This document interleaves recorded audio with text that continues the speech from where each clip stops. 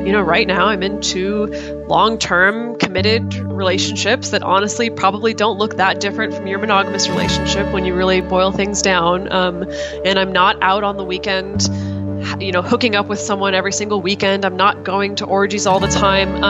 But then the other half of that conversation is, but you know what, if I was hooking up with people every weekend and if I was going to orgies all the time, like that's okay too.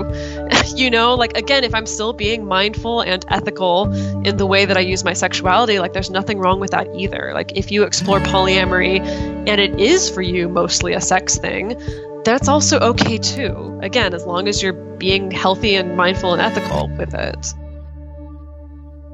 That was Dedeker Winston, and you're listening to Real Talk Radio with Nicole Antoinette, episode 129. Welcome to Real Talk Radio with Nicole Antoinette. That's me, the podcast that's filled with refreshingly honest conversations about the wonderful mess of being human. I can't tell you how glad I am that you're listening in today, and I want to take a minute right here at the top of the show to quickly share some appreciation, give out a little thank you. Thank you for listening to this show. I know there's tons of podcasts out there. Thank you for valuing honest conversations. Thank you for being open to hearing from guests whose lived experiences and opinions might be different from your own. That's huge, and that's what we do here. And thanks for the more tangible stuff as well, for taking 2 minutes or less probably to leave a review on Apple Podcasts or wherever you're listening from.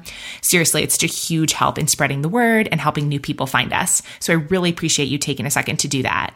And thank you so much for supporting and funding the show on Patreon. This is truly a community-funded podcast now, which means that we have complete freedom to come together with more honesty than ever before, and I am so grateful for that. I have a really wonderful guest to introduce you to today, but first, in case you're new to this show, I'd love to quickly explain what it is that we do here.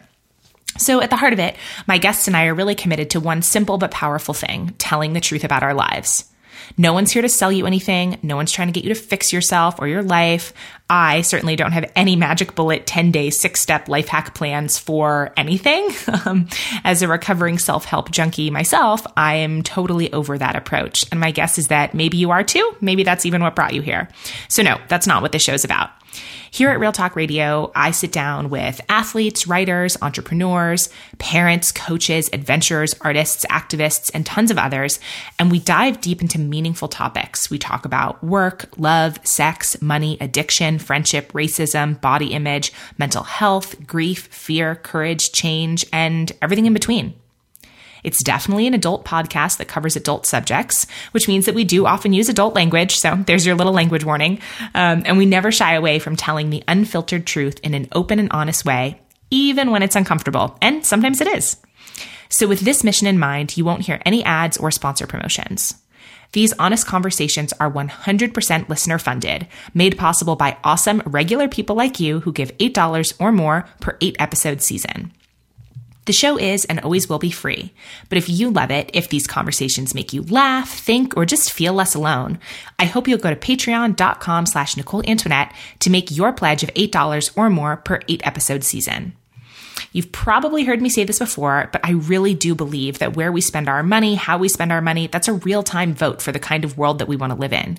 And when you help fund this show, you're voting for a world of honest, judgment-free conversations.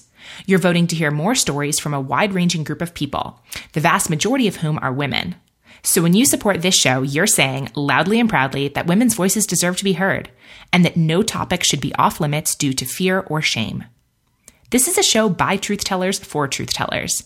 And as a thank you for supporting the show, you'll get access to over 40 hours of bonus content, as well as our monthly book club, which is super fun, my weekly behind the scenes email series where I share my real life in real time. It's probably, I'm vulnerable on the show for sure, but the weekly emails are where I share a lot of my real life as it's happening. And you'll also be the first to know when tickets go on sale for Real Talk Live events and other upcoming events in the future. There are 3 different funding levels that you can see over on Patreon. There's an $8 level, a $16 level, and a $25 level, each with their own unique, awesome bonuses. Everything that I just mentioned is at the $8 level. Up at the $25 level, we do live group Google Hangouts. And oh my gosh, those are so much fun. But again, you can check all that out over on Patreon. So one more time, it's patreon.com/Nicole Antoinette. And at the very end of this episode, you'll actually get to meet one of our Patreon community members who joins me for a fun little rapid fire question round. So stick around for that after the main episode for sure. And now let's dive right into today's episode. Today, you'll get to meet Dedeker Winston. Dedeker was raised to be a wholesome Christian conservative, but later opted to be a sex-positive polyamory activist, relationship coach, and nude model. She currently provides one-on-one coaching services for people transitioning into non-monogamy, and she's one of the hosts of the Multi-Amory podcast, which is my new obsession. It's such a good show. Dedeker has been sought out as an expert for Cosmopolitan, Glamour, Newsweek, Vice, Bustle, and Ask Men, and she also appeared on the Fox television show Utopia. Her book, The Smart Girl's Guide to Polyamory, Everything You Need to Know About Open Relationships, Non-Monogamy, and Alternative Love, which I also loved, is out now. In this episode, Dedeker shares how and why she transitioned from monogamy to polyamory and goes into all the benefits that she's felt since practicing this relationship structure. We talk about the logistical side of having multiple partners, the myths and destructive messages that we've been given about sex and relationships, and who might benefit from opening up their own relationship. We also dig into a conversation about the difference between friendship and romantic love, and through it all, Dedeker is open, honest, compassionate, and a true advocate for each of us making the best choices for ourselves. I've been wanting to get Dedeker on the show for a while now, and I absolutely loved chatting with her, so I hope that you enjoy it too. All of that starts in just a moment, and as always, you'll be able to find all the links and resources mentioned in this episode over in the show notes at NicoleAntoinette.com/podcast. All right, we are good to go. Dedeker, welcome to the show. Hi, I'm so glad to be here. Oh God, you have no idea. I'm so excited. I woke up this morning and I was just like, okay, control yourself. I had such a hard time prepping for this because I'm like, well, you don't have time to ask her 1,500 questions, so maybe narrow it down. No, it's so funny when you create content because I don't know, for myself, I mean, obviously you have to promote your own stuff to a certain extent, like my podcast has a tiny bit of a social media presence, and the book has a tiny bit of a social media presence, but I've never been someone who really pushes the self-promotion thing super hard. And so when people who are not my family or close friends know my stuff, I'm always like, oh my goodness. Oh, wow. How surprising and how honoring and how exciting. It's always funny too, how my question for listeners is always, okay, well, how did you find me? Right. Was it through where down the rabbit hole of the internet do people come across, different work? So what's my first question for you? Tell me something that you're totally obsessed with right now. Oh gosh. I'm a little bit embarrassed to say it, but I'm actually really obsessed with Hamilton right now. And I realize I'm 3 years too late to the game. I know I'm really late to the game. But I didn't listen to the first time until literally 2 weeks ago. Because to be totally honest, I'm definitely a hipster at heart where if something's popular, I'm immediately I don't want to like it. I don't even want to give it a chance if it's popular, And then I did finally break down and listen to it. And I was like, oh my gosh, this is a really good show. People were not wrong. People were not wrong. The population was not wrong, as it turns out. So now, and now it just happens I'm in Portland for a week, and it just so happens that the touring production is in Portland during the same exact week. So I'm getting up every morning to try to get into the lottery to get $10 Hamilton tickets. And I don't know, I am experiencing so much joy having found this, and I feel like all my friends are yes, we know, we tried to tell you 2 or 3 years ago and you didn't listen. But I feel like that happens to me a lot, that I resist and resist and resist and resist popular things. And then when I finally do, then it's kind of like the ship's already sailed on it. Yeah, I totally get that. The thing that popped into my mind when you were talking about that's sort of how I was with Harry Potter. I didn't read it until I was an adult. Yeah, and I read the whole series in less than a week. I think I basically quit my life for a week. And I was like, oh my God, why didn't anybody tell me? And everyone's like, we did. We did tell you. Did you know how good this book was? And everyone's like, yeah, we did actually. That's so funny. I was in London last summer, and the same thing when you were saying about trying to get up every morning and get the tickets. That's how I was the studio tour, the Warner Brothers studio tour, where all the movies were filmed there. Yeah. And I wound up, I was the last day that I was there, I wound up getting a ticket sort of last minute, and it was the best day of my life. I was there for 5 hours. I cried 3 times. I easily could have been there for another 2 or 3 hours. So highly recommend the Harry Potter Warner Brothers studio tour in Lewiston for anyone. Nice.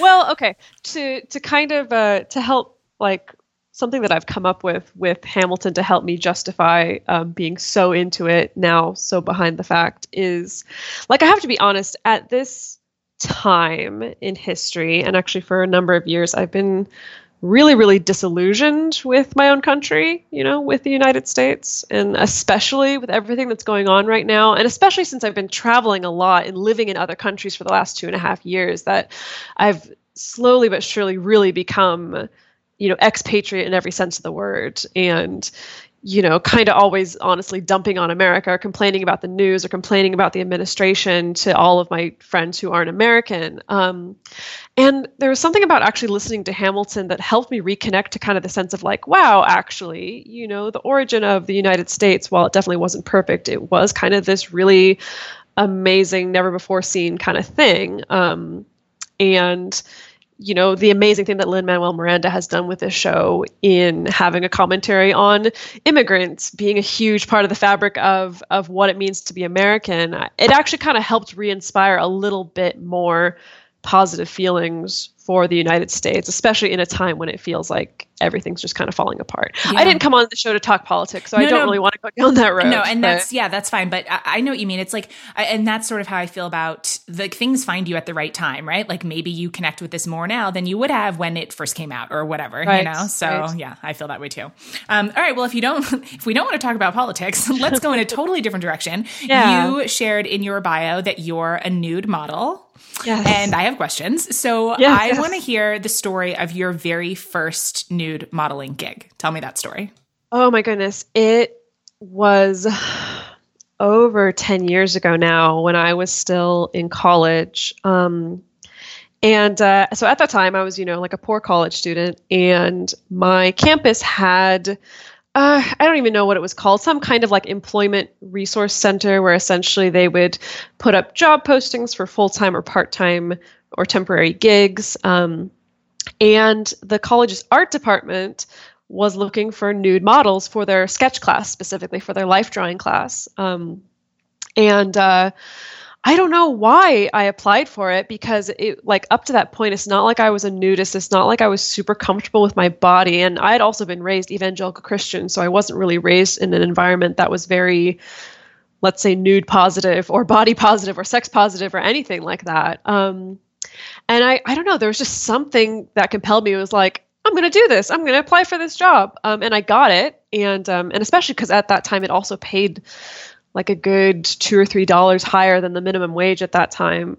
So it seemed like a pretty sweet gig. And then, so I started doing nude modeling for the life drawing classes at my college's art department. And I loved it. And it was actually, the important thing for me is that it was a huge turning point in essentially forcing me to get comfortable with my own body, because I found that when I was there and after I'd taken off my clothes and I was in a pose and I was there in front of 40 strangers staring at me for, like 2 hours, of course you're just like sitting there thinking.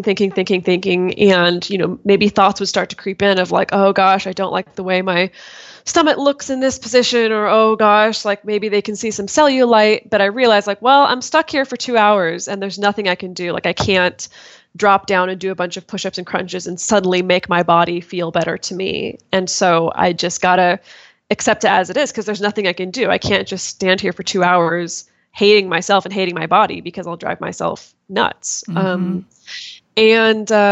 Of course, since then, I think as far as my own self-image and how I feel about my body, like I think like all of us, there's some good days and bad days, but that was a huge turning point for me in just needing to accept my body as it is, regardless of what my particular thoughts or feelings in that moment are.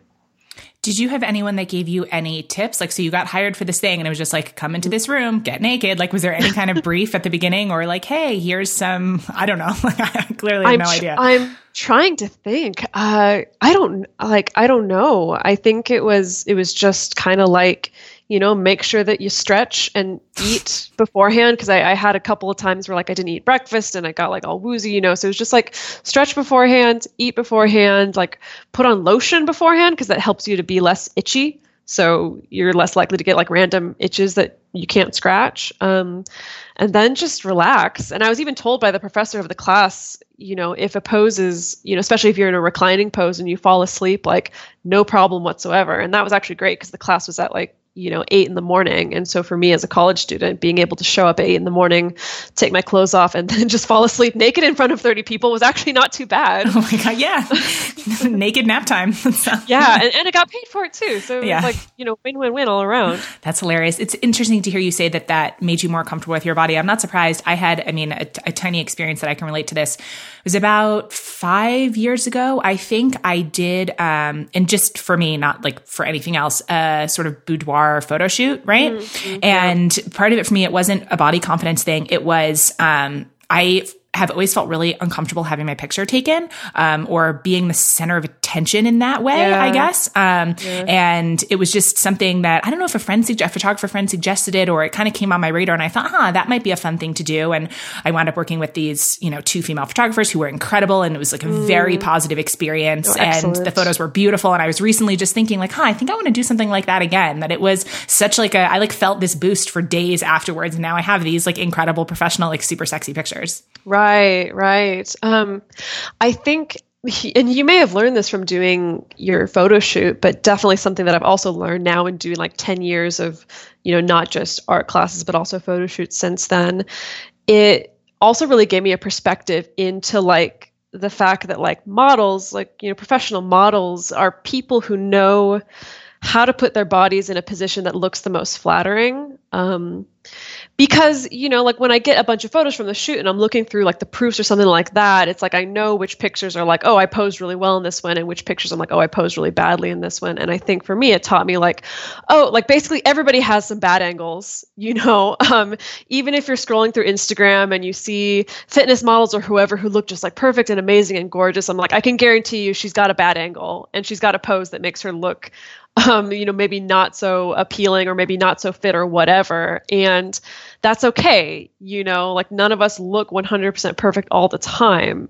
So I think it really helped me also be able to look at any other photo that has someone modeling in it. And instead of the first thought being one of like, oh gosh, this person looks so perfect and I don't look like that. And why do I not look like that? just to be able to kind of take it more with a grain of salt, I guess, and to understand like all of this is a little bit of an illusion. Right. Mm-hmm. So this similar topic has come up in other episodes of like this being like the reason that it's so important too, if we're just talking, like social media, like you mentioned Instagram or something, following such a wider range of people. Right. I think like the more different types of bodies we look at and we see, right, that it sort of gets us out of the, like, this is the like very specific thin ideal. And this is the only way that like everyone should aspire to look. And and so something else, the last thing I wanted to ask about this, I saw on your modeling profile that you said that you'd rather be nude than wear a bikini or lingerie. And I was curious on the why behind that.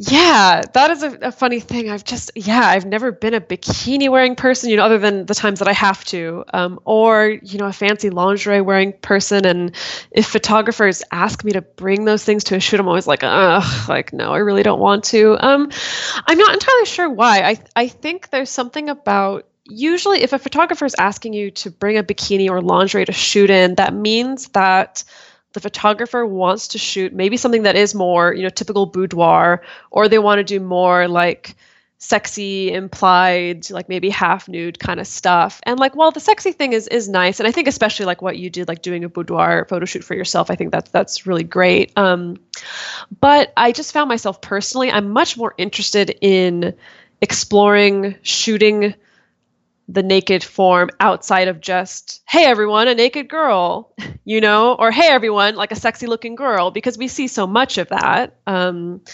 Like I just get so much more fulfillment when I'm shooting, and it's like, what weird ass shape can I get my body in? What weird semi-yoga acrobatic pose can I do? Like, where can I crunch myself into the set that we're on that is maybe like a little bit disturbing or a little bit weird or a little bit off-putting.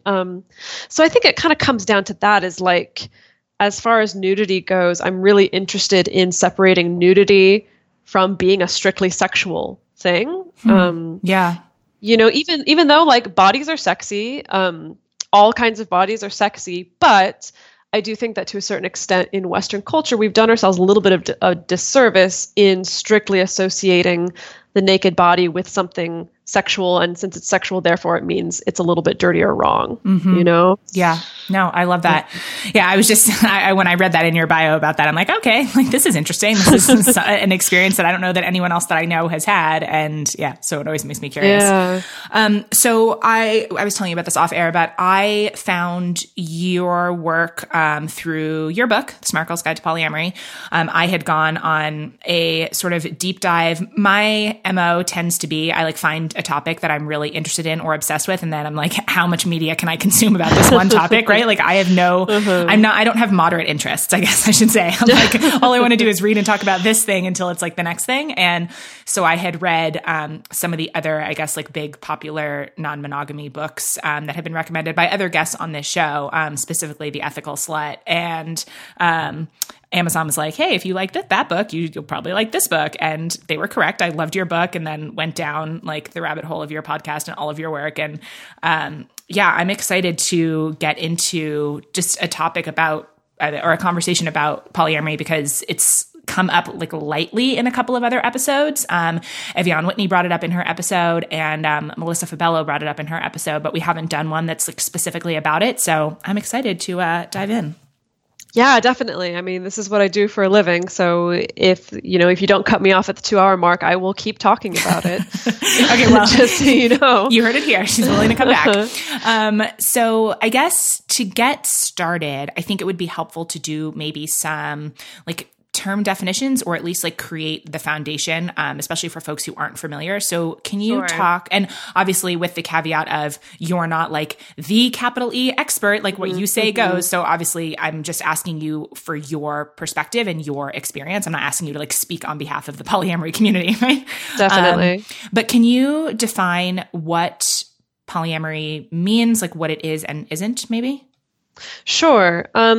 So again, the way that especially the millennial generation handles labeling and terms and words is really difficult. But generally speaking, polyamory, the term polyamory, refers to the practice of having multiple romantic relationships at the same time with full knowledge and consent of everyone involved. That's the super duper simple explanation. And it starts to get a little bit more complicated because there's basically a billion different ways that people choose to practice polyamory, with a lot of different nuances and a lot of different subtleties in the way that they practice. Can you give some examples? Yeah, definitely. So, I mean, just to give the base example of that, of just having multiple romantic relationships, is I can use an example of my own life. I have my partner, Jace, and I also have my partner, Alex. I've been with my partner, Jace, for almost 5 years now. I've been with Alex over 2 years now. I refer to them as partners. I guess, looking from the outside, some people would say I have 2 boyfriends, which is true, but I still kind of tend to stay away from the term boyfriend just because of how emotionally, well, I don't know about emotionally, just because of how charged it is using that term. But so that's my personal life right now, is I have 2 boyfriends, and then sometimes occasionally, if I have the time or the energy, I go on dates with new people every once in a while. Another way that some people practice, there's a lot of people who identify as asexual who have come to the polyamory community, because often asexual people are still interested in having a romantic relationship. But within a polyamorous context, it means that if they're a partner with someone who is not asexual, that partner is still able to have multiple partners, maybe get their sexual needs met elsewhere while still being able to stay in a relationship with the person that's asexual. Some people practice in a way where they kind of choose to maybe keep their relationships a little bit more at arm's length. Maybe somebody like doesn't ever want to live with somebody or cohabit with somebody or have children with somebody, but they still want to have like multiple relationships. And so maybe they'll practice that way. Some people want to have something like a triad where it's 3 people and we're all in a relationship with each other. We all have sex with each other, and maybe we all move in together and just have a fantastic, happy time. There's so many different ways that people do it. And that's always what's fascinated me, is that every time, I mean, I've been doing this for almost 10 years, not only personally, but then also I've spent several years, working as a coach, working with people, being an educator, on this topic. And every time I think that I've seen every possible incarnation of polyamory or non-monogamy, someone shows up who's doing it an entirely different new way that I haven't seen, which is really exciting and inspiring to me. Yeah, I mean, I have a lot of personal feelings and thoughts on this subject that I'm sure will come up as we're talking. But I think for me, I'm always a little bit skeptical of any social construct that we're told, like, this is the only way to do things, and that it's sort of explicitly and not as explicitly baked into the culture of this is the quote right way. And I think monogamy definitely fits that description. And it's only through, people like you, work like yours, some of these other things that I've finally started looking into to be like, actually, that doesn't necessarily make sense to me, right? That this idea that there's one relationship model or structure and that has to work for everyone. Like, that's not how we feel about everything else. There's not one career path for everyone. There's not, one lifestyle choice for everyone. And in this way, I don't know. So for me, I feel like part of my, giving myself permission to start to look into this was I actually don't know that it makes sense, which doesn't mean that monogamy isn't awesome for some people, but I think there's a difference between consciously choosing monogamy versus the sort of Disney princess fairy tale. This is what we're told. This is the only way to do things. Everything else is wrong. I don't know, that made me kind of raise my eyebrows and be like, I actually don't know that I think that's true, Yeah, definitely. And actually, we recently did a podcast episode about conscious monogamy, which is a fascinating topic. And unfortunately, I don't feel like there's enough resources or enough people talking about conscious monogamy out there. When we were doing prep for that episode, when I was trying to research it, the only places that were talking about conscious monogamy were blogs that were mostly about polyamory, surprisingly enough. But it is that it's of course, in talking about polyamory or non-monogamy, it doesn't mean that anyone's trying to say that means monogamy is bad or wrong or that no one should do it. But that idea of being able to consciously choose it because that that's what's best for you, that that's what's going to make you the happiest, rather than ending up in monogamy by default, which is where a lot of us just kind of get dumped without questioning it whatsoever, and without really examining whether it's the right choice for us or not. Yeah, I mean, and I think there's always a benefit. Even I can see this being a topic that people sort of get their guards up about really quickly, right, or get defensive about. But I think there's always a benefit in asking yourself sort of maybe even hard questions, or digging into why you're making the choices that you're making, even if at the end of the day you still wind up choosing, let's say, the same relationship structure or the same, fill in the blank, whatever else. That I think there's so much freedom in choosing it, like you said, consciously, choosing it on purpose, and then also sort of defining what that looks like for you. And still, basically every relationship that I've ever gotten into, we don't have kind of talks about what a relationship agreement might look like, or what even monogamy means to me versus what it means to them. These things that, as I've started to listen to your work and think about this, I'm we just sort of assume that everyone's on the same page about what that means, but they're not. Right. Yeah, that's the thing is, even you can dig down to the fact that when it comes to the definition of something like cheating, for instance, that gets defined differently by so many different people. We don't all have the same definition of what counts as cheating. For some people who are in a quote unquote traditional monogamous relationship, some people may think oh, well, if you make out with someone at a party, but as long as you don't have sex with them, that's fine. That's not cheating. That doesn't bother me. And another person may think if you look at another person who's not me, then that's cheating. And those two people may end up together, never have that conversation until someone kind of crosses a boundary and makes a mistake, and then that's how they find out.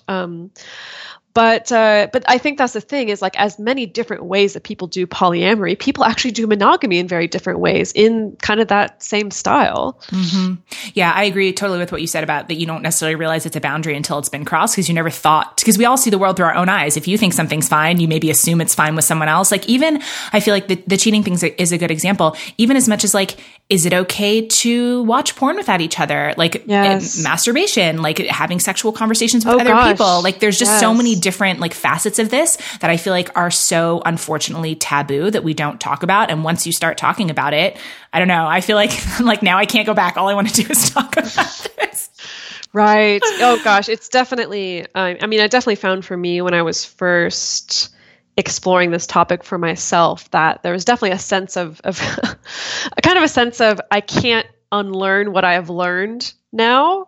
It was this is going to sound dramatic, that for me it was kind of like a seeing the Matrix kind of moment of realizing like, oh my goodness, like, you know, the things that we're taught about relationships and about monogamy and about the way that things should be, you know, it's like that's the water that we, the fish, are swimming in, and we don't even realize that we're in water, right? You know, all of these cultural messages that we get, and then to break out of that and to start seeing like, wow, we get taught this very specific thing that maybe is or is not right for particular people, that realization is really hard to unrealize, essentially. Mm-hmm. Well, so will you tell me the origin story for you personally? Like, do you remember the first time that you heard the term polyamory or got exposed to this work?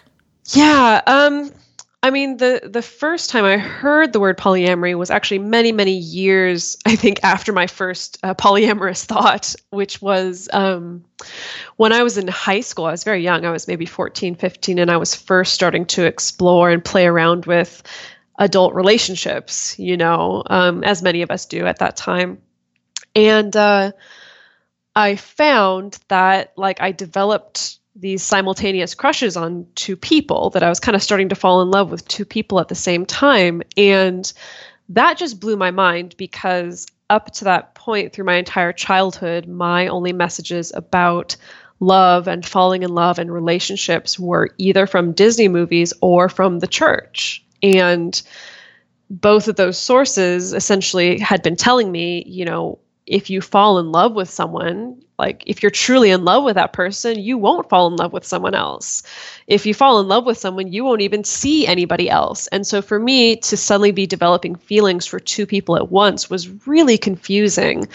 And unfortunately, really, it ended up being somewhat destructive for me at the time, because I saw that in myself, and the message that I took away from that was, there's something wrong with me. Mm-hmm. Like, I'm broken in some way. There's something in me that got messed up. Like, I have some sort of weird birth defect, essentially, that's made it so that I can't just love one person at once, or that, like, when I fall in love with someone, I also want to check out other people or whatever. Like there's something wrong with me, and maybe I'm just not built like to be loved or to love anybody. And so when I think back about it now, like, it's really, really sad, because that started from the age of like 13, 14, 15 for me, of thinking like, I'm bad, I'm wrong, like, this is not okay. And so because of that, basically from that age up until my early 20s, you know, I would maybe be in a relationship that I was quite happy in, but then if I started getting attracted to someone else or developing a crush on someone else, I would spiral into a weird, anxious depression, because I was like, oh my God, why is this happening? Like, why can't I just focus on the person that I'm with? The person that I'm with makes me happy. I'm happy in this relationship. Like, why am I looking at someone else? And so either I would like kind of fall into a depressive spiral and then eventually snap out of it and kind of go about the rest of my life, or I would do what I think a lot of us are trained to do, which is to do serial monogamy, which is, you know, we're in a monogamous relationship for a number of years. We find someone else catches our eye, we get a crush on someone else, and then we end the old relationship in order to pursue the new one, especially if we perceive that next person to be a quote unquote upgrade or maybe a better match or something like that. And a lot of people, that's just how they spend the entire rest of their lives, is kind of hopping from long-term relationship to long-term relationship to long-term relationship, often with a relatively short amount of time in between. Or cheating, right? Like or cheating, yeah. Exactly. That's the other option is to cheat as well, because a lot of people decide to do that as well. And And then eventually I hit a point when I was in my early 20s where it was happening again. Like I was in a relationship that was satisfying to me, that was fulfilling to me. And then like I was developing a crush on someone I was working with. And I finally reached a breaking point of, like all my options seem shitty at this point. I don't want to just like fall into a depression again about how terrible I am for getting a crush on someone else. I don't want to break up with my boyfriend to start pursuing this new person. And I also don't want to cheat, and all of those options seem like shitty options to me. And so I was venting to my best friend about it. And he was the one who said, have you considered opening up your relationship?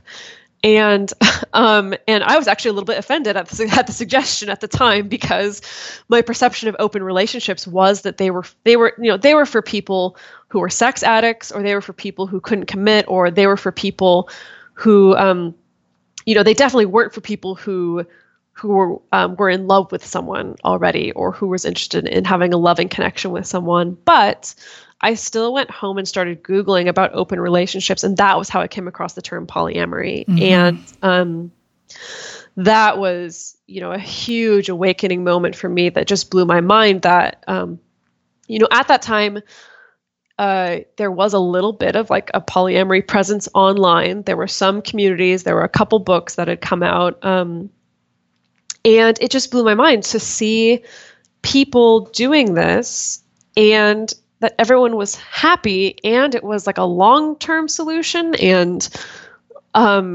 it was like valid and satisfying. And there are people who had done it for like 20 years, at the point that I was reading about. And it was just this huge moment of realizing like, oh my God, this way that I felt my entire life, it's okay. Mm-hmm. Other people do this too. And that was such a big turning point for me. I mean, yeah, there's so much shame in feeling like exactly what you shared, that, oh, there's something wrong with me, right? Or like, what's wrong with me that I feel this way? I can relate to that. I mean, I could relate to that a lot in your book too, when you were sharing sort of your personal story. I feel like for me, and I'm obviously on sort of like the beginning end of starting to really think about this, or at least think about it more consciously and look into it. It has felt, a lot of the books that I have read and just like digging into this, it feels honestly like a huge sigh of relief, or it feels like, I mean, saying it feels like coming home, like sounds kind of, I don't know, like maybe cliche, but like it's so empowering and comforting to read about other people that you can be like, oh my God, me too. Okay, I'm not the only one, right? Like there's, and even if obviously everyone's, I've read about a lot of different relationship styles, there's a lot that doesn't resonate with me, but sort of this core idea, like you said, of, oh, if I'm in a relationship that because it's one thing if you're in a relationship that sucks, right? Like that you're not happy, but if you're in a relationship where you are happy and like your needs are getting met, and you start to develop whether it's romantic or sexual feelings for someone else, we have just been taught culturally over and over that either there's something wrong with you, or there's something wrong with the relationship, right? Right. And so sort of like my pattern was always like, oh, I guess this isn't the right person. Like I was operating under the belief of if,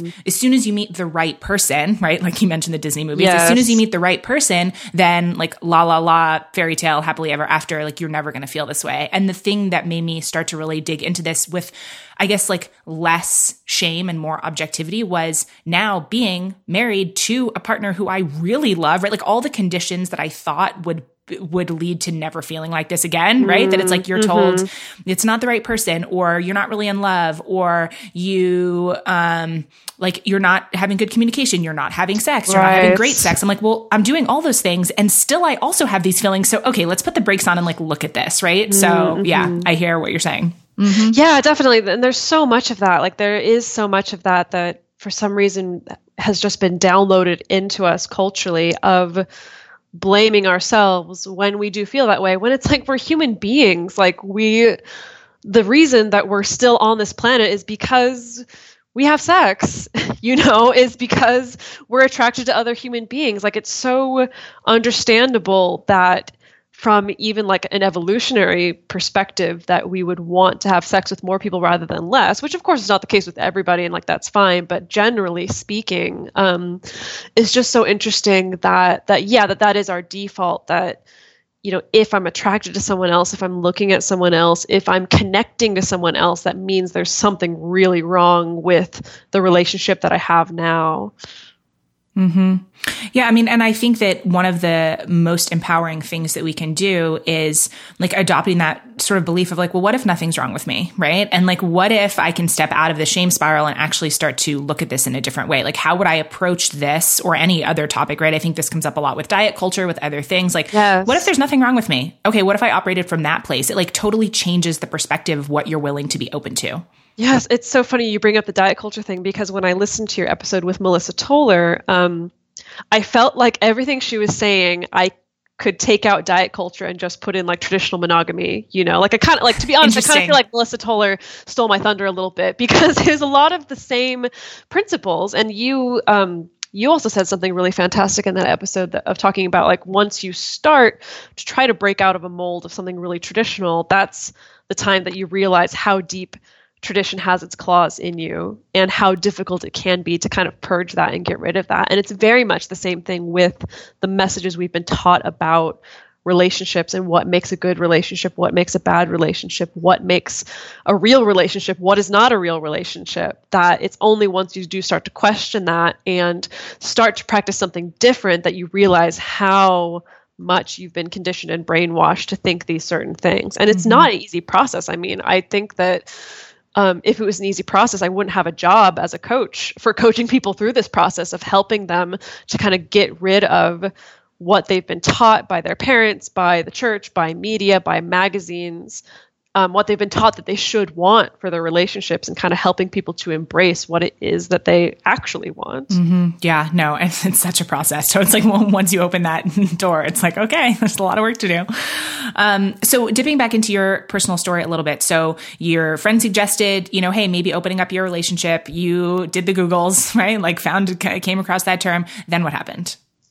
Gosh, then I think like I did a deep dive and just like read as many books as I possibly could, read as many blog posts as I possibly could. I mean, even digging deep enough that I was reading people's like live journal posts, from 5 years prior, and just read and read and read and read and read, and had my mind just totally blown. And, but then the problem was like, now I need to talk to my boyfriend about this. Like once I realized, like, I think I want to try this, then it's like, well, I kind of got to bring him into this now.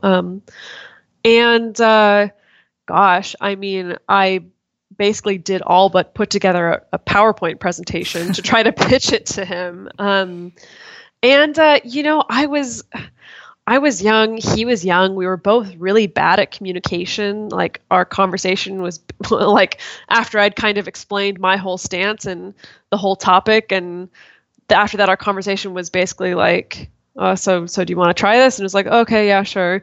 And then like didn't talk about boundaries, didn't talk about the different things that we wanted, didn't talk about our expectations. It was just kind of like, we're just going to kind of head blindly into this and then bump into absolutely everything along the way.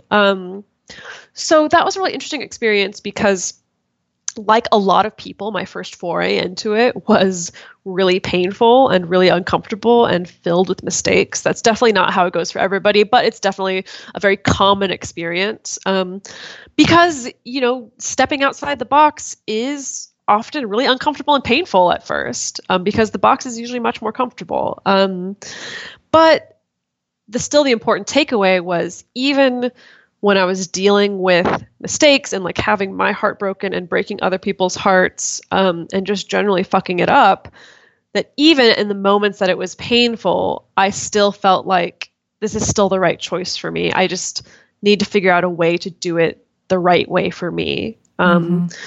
Because I think a lot of people try non-monogamy or polyamory, and sometimes the first stumbling block, the first obstacle, the first time they feel uncomfortable, the impulse is like, oh gosh, no. Like, let's get out of the pool and never go back in the pool again because it's too cold, and that's fine. Like for some people that is the right choice. They kind of explore and they realize maybe it's not right for them and then they pull back.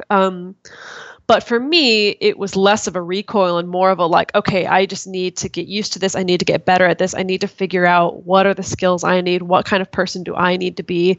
What kind of people do I need to be seeking out in order for this to actually work? And I think that was probably the kind of the secondary origin of me becoming a total geek about this, because then it became about researching communication, researching different relationship styles other than just polyamory, different non-traditional relationship styles, about, dating a variety of people and getting exposed to a variety of opinions on this. And just became like this years-long fine-tuning and tweaking process of what is the best way to get this to function for me. And what have you, not that you ever arrive at like a finish line, but I'd love for you to sort of compare everything that you just shared about your like kind of first poly relationships and maybe how it looks for you now. Yeah. When I started out, I think, obviously at the time I was in a monogamous relationship and we decided to open up our relationship. And I approached it in the way that I think I see a lot of people approaching it, which is kind of this mindset of like, okay, well, this will be just like monogamy, but with some bonuses, So we'll just keep our relationship the same way that it is. We'll just kind of get to tack on some benefits. And so thinking that way meant that I just kind of assumed like, well, the most natural way to do this is to tell everyone like, hey, everyone, like my boyfriend is my primary partner. He comes first before anybody else. Don't try to get between us, but like you can kind of get what I have left over. And just kind of assumed like, oh, that's just the most natural, understandable way to do it. And that must be the way everybody does it because that makes sense. And it took a number of years of playing with that particular type of model, like specifically the primary, secondary, like hierarchical model in relationships.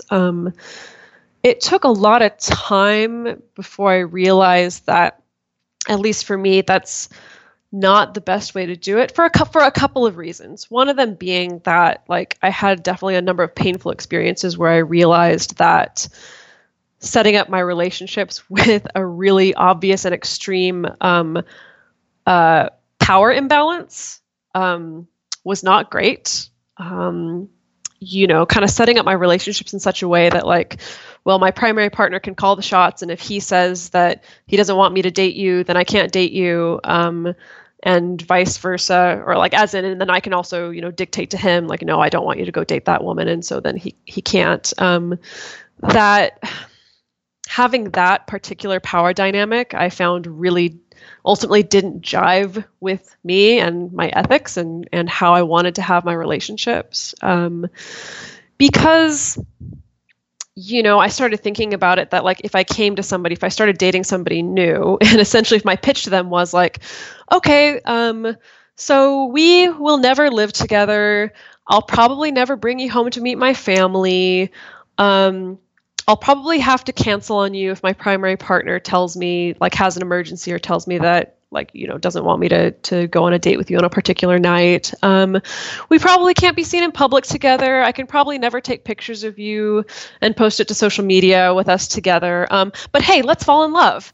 That like, was like, oh, that's really not a good pitch. Like really not a great pitch. Like if I'm the kind of person who wants to have like multiple romantic, like loving relationships. So part of it was that. And then the other part, kind of the other side of the coin that I want to explore is that for a long time, I thought the primary, secondary model would work for me because it felt really good to be in the primary slot, Interesting. Yeah. It's like a nice ego thing to be like, I'm this person's primary. Yeah. And also that's a lot of that is left over from like what we're told about, like monogamous relationships that, this idea actually, this is a good thing to dig into. Cause I think there's so much messaging around like being chosen, being special, right? Like and I think this comes up a lot in like hetero relationships, right? Like, oh, this man picked me, so therefore like I'm more worthy or whatever. It's like sort of the thing that women never get more likes on anything on social media than like when they get engaged, right? Or like maybe having a baby, but that it's like, it means something. You're special. This person picks you, right? Yeah.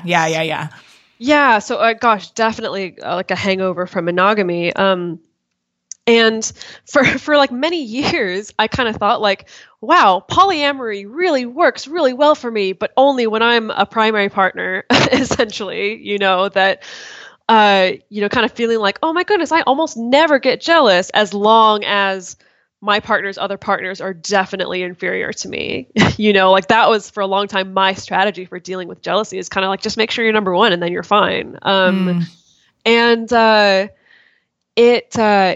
didn't break out of that for a number of years until the first time I was in a relationship with someone who, like, I started up this new relationship after a period of being single. And he also happened to have kind of started another relationship at the same time. And kind of the way things progressed is that, I won't say that our relationships were parallel, but they were kind of progressing in kind of the same direction of like becoming really intimate and emotional and romantic. Like, it wasn't the case that I could swoop in, be with someone for a couple years, have the seniority or the tenure, as it were, which means that like anyone new can't replace me. And it was so challenging for me at the time to try to let go of like wanting to be number one. And ultimately, like initially at that time, like I failed at it. Like I just like, I couldn't do it. Like, and so I worked in overdrive in that particular relationship to try to become number one, and that meant things like essentially kind of like not having any boundaries with my partner, like, almost never disagreeing with him, bending over backwards to make sure that I was always available whenever he wanted me to be available. Just like really, really trying to work my way to the top and kind of earn that promotion of being the primary partner. And then, finally, I think maybe like a year and a half into our relationship, we finally had a conversation where he did tell me that that's the way he felt about me. He felt about me like that I was his primary partner and like more important than anybody else. And, for about a week, I was, doing a touchdown dance and like congratulating myself for like finally making it to number one, and kind of thinking like, okay, finally, like now I can feel secure. Now I don't need to feel jealous. Like now I have the stability and security that I'm number one and no one can threaten me. But then the problem was that now that I was at the top, I essentially had to like be king of the hill and make sure no one replaced me, like it didn't actually give me any security. It was like, now this person has chosen me. And now, just like my old monogamous days, now I need to be really jealous and suspicious of anyone trying to come in and replace me. And so that was such an important takeaway for me. And something that I also try to impart to people that work with me is that it feels like on the outside that like, oh, if this person just tells me that I'm the most important person ever, that then I can relax and feel safe and secure and I'll never have to worry about anything. But I found for me that actually backfired in that, this person granted this title on me, which means this person also has the power to take it away. Mm-hmm. And so it became a weird thing of it actually being disempowering to be in that position. And since then, I learned my lessons there. And so now for the past number of years, like what I've practiced is a much more egalitarian version of polyamory where, like I don't have one of my partners that automatically is more important than the other. I kind of try my best to be compassionate and understanding and give everyone some priority and attention, just in the same way that if you had two kids, you would do your best to develop important relationships with both of them and make sure that both of their needs are met. But that's also not to say that means that I totally threw out the idea of having like an intense, serious, committed relationship. I have intense, serious, committed relationships. It's just that I truly try to be very conscious and avoid this intense power imbalance that I think can come from really strict hierarchy. Yeah, I think that's interesting. It brings, as you were talking, it sort of brings up the question for me of, who are we if our self-worth isn't dependent on someone else, like choosing us as a primary partner, right? Like I think there is, I said ego before, but I think there is a lot in there of, if we're basing our self-worth on that, not to say the relationships aren't great. And of course it feels great to be in a, a functional, like healthy relationship with someone that you love, but that, okay, what if this isn't the like be all end all, right? I think that's sort of an interesting thing to explore. And I also think as I've started to research this myself and have conversations, like I said, it's like the only thing I want to talk about. My poor friends are like, we get it. But even have those conversations and, the people who have resonated with it versus the people who have been like, oh, I could never do that because like I would be be too jealous, or I would be too busy, like too worried that my partner's going to leave me. And it sort of made me stop and think, like, so much of security in a lot of ways, but especially in relationships, it's false security. Because like, just because people get divorced all the time, like people, like just because I'm married doesn't mean, okay, this person can never leave me, so I'm good. Like it's almost like we want to pull the wool over our own eyes and like pretend that we have some kind of security that we really don't have. Like, I would rather my partner be with me by knowing it's like by choice than like because I've got some like locked down primary status. Right, exactly. Yeah. So I think it's really interesting because I think through that particular experience in my life, you know, I learned that I was chasing this title instead of chasing what I needed. Interesting. You know, which was, you know, it's kind of like I had to deconstruct, like, okay, what do I need? Like, okay, I need like a sense of stability and security. What does that actually mean? Like, oh, that actually means like, I just want to know that my partner's gonna keep me in consideration when scheduling things, or I just want to know that like my partner's gonna communicate with me about what's going on in his life, or I want maybe more verbal reassurance and affection from my partner. You know, like at that time I didn't actually deconstruct what are the actual things that I need from my partner in this situation to feel more safe and more loved. It was more, my thinking was like, if I get this title, then I'll feel good and all those other things will automatically follow suit.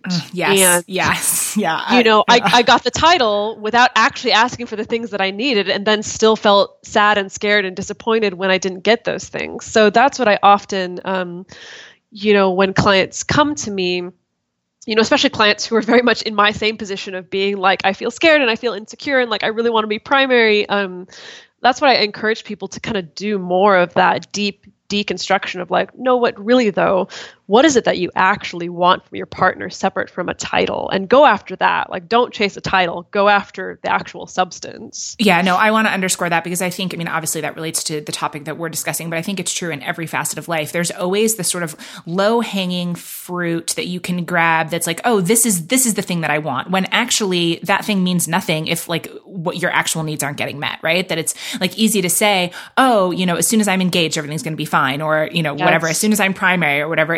It's like that I'll be happy when, right? That comes in, you know, with everything, with body stuff, with money stuff, you know, and then you realize, okay, I got to this place where I'm earning the amount of money that I said was going to make me feel worthy and successful. And then I still don't feel this way because, oh wait, it wasn't actually about the money, or, you know, that it's always worth asking, you know, those questions of like what you just said, what does security look like for you? And if you can actually articulate that and then get those needs met, I don't know, I think that that's a lot more valuable than just having an empty label that probably doesn't make you feel great anyway. Right.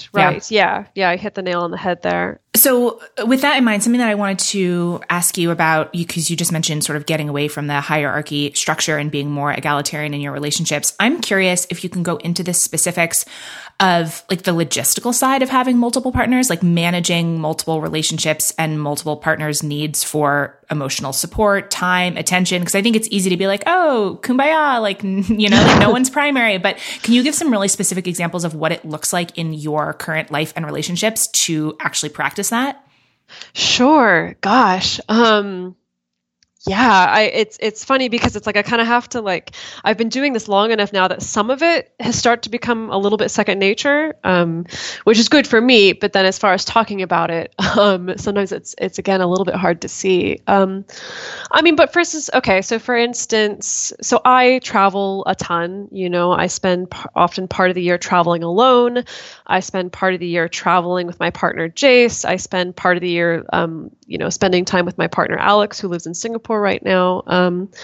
And for instance, it's things like when I'm spending time with Jace, that like obviously I still need to be able to have FaceTime with Alex. And so it could be something like, you know, making sure that I still have like a Skype date, like once a week or something with Alex. And of course, like, you know, negotiating that with Jace, you know, giving the Jace a heads up, like, oh, hey, I think on Friday I'm going to go, you know, have a Skype date with Alex. And he's usually like, okay, yeah, sure. You know, whatever. Or like me needing to take trips away to spend time with people. I think, and I mean, the thing is like my life right now, because I'm on the go all the time, it means that obviously I'm spending, sometimes chunks of time away from certain partners or away from both of my partners at a fair clip. It was definitely different, like during the years that I was living in LA and like all of my partners were local. And then it was just, then it just boils down to using Google Calendar really effectively, honestly. Yeah. And it takes a lot of like open and honest and sometimes uncomfortable conversations with people about what their needs are, what their expectations are in relation to time. Some people will expect and need a lot of time in relationships. Some people don't, especially if you're dating someone who already has other partners, often they don't have that much time to give. And sometimes that changes for people as well, how much time they want to give or receive from a relationship. It does mean that I think a lot of us polyamorous folk spend a lot of time texting because of the fact that you can't astral project and be with multiple partners at the same time. So I think that, modern technology has enabled a lot of people to be able to maintain relationships and still do still communicate and kind of have relationship maintenance be accessible even when you're not with your partner at that exact time. So for my life specifically, right now, it looks like a lot of kind of like managing my travel schedule and managing like when I'm going to spend time with who and, when people are available to spend time with me, because like my partners also, are going on dates or have other partners as well. But I don't know, like I said, like it's been enough time now that it's like I'm just very used to it. It is definitely a juggle, but you do get used to it to a certain extent. Mm-hmm. Can you talk a little bit about who you think, I know this is a big question, but like who you think like polyamory or non-monogamy is a good fit for? Like, is there anything in your mind where you're like, if X, Y, and Z, like this might be something that would be a good fit? I think, of course, what we've already covered, like the ground that we've already covered a little bit here, if you found yourself frequently frustrated by traditional monogamy, if you found yourself in a situation where you end up often in relationships where you love the person, but like maybe you start to get like a little bit itchy or a little bit restless, or you start, developing crushes on other people easily. Like, I think that's a good fit. I think that if you're really good at emotional management and at self-soothing, because I think that's a big thing, is that like often when we are in monogamous relationships, it, like you said, it can kind of help us to buy into this illusion of security. And when we're not in a monogamous relationship, when a partner is going out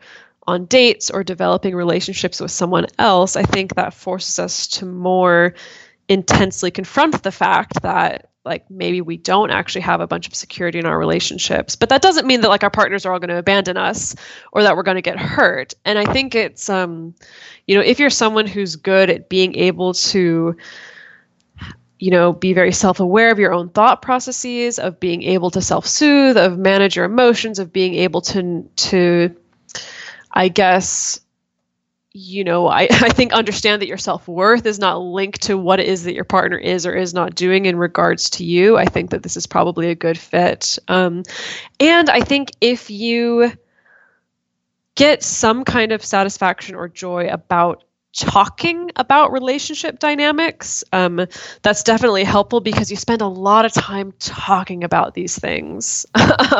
Yeah. A lot of time.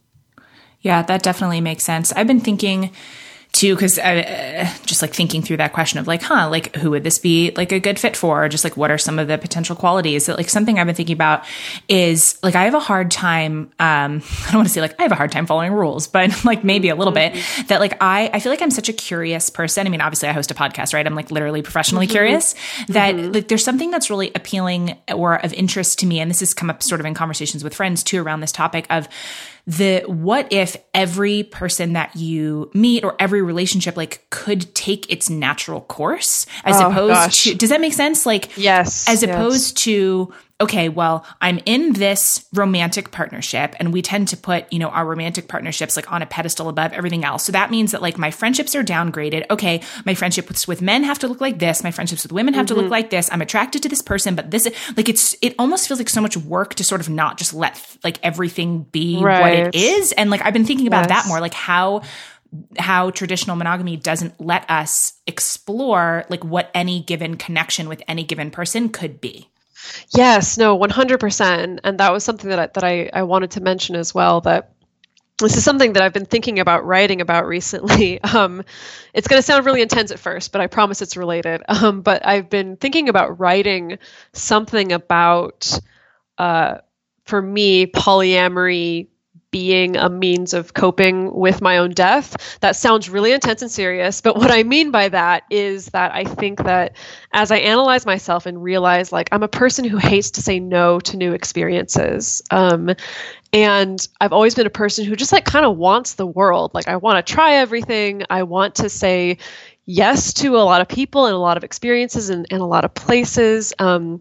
And so, of course, I just start to think, well, why is that? Why is that? And I think part of that is just kind of wanting to live more and take advantage of life more before I die, whenever that's going to be. And I realize that to a certain extent, like there's a seed of that in there of like, I love being able to know that whoever comes into my life, I can kind of say yes to and be like, yeah, let's explore this. And like, maybe it's not great for us. And then we kind of go our separate ways and that's fine. Or maybe we find it is an amazing, fantastic connection. And the thing is this, like, obviously in life, you're not physically able to say yes to everything, like I think the debate a lot of people have is the fact that like, you can't necessarily say yes to having the joy of like getting married and having kids and also say yes to the joy of just like being a nomad and traveling everywhere all the time. Some people pull that off, but not everybody does. And so of course in life, you're always making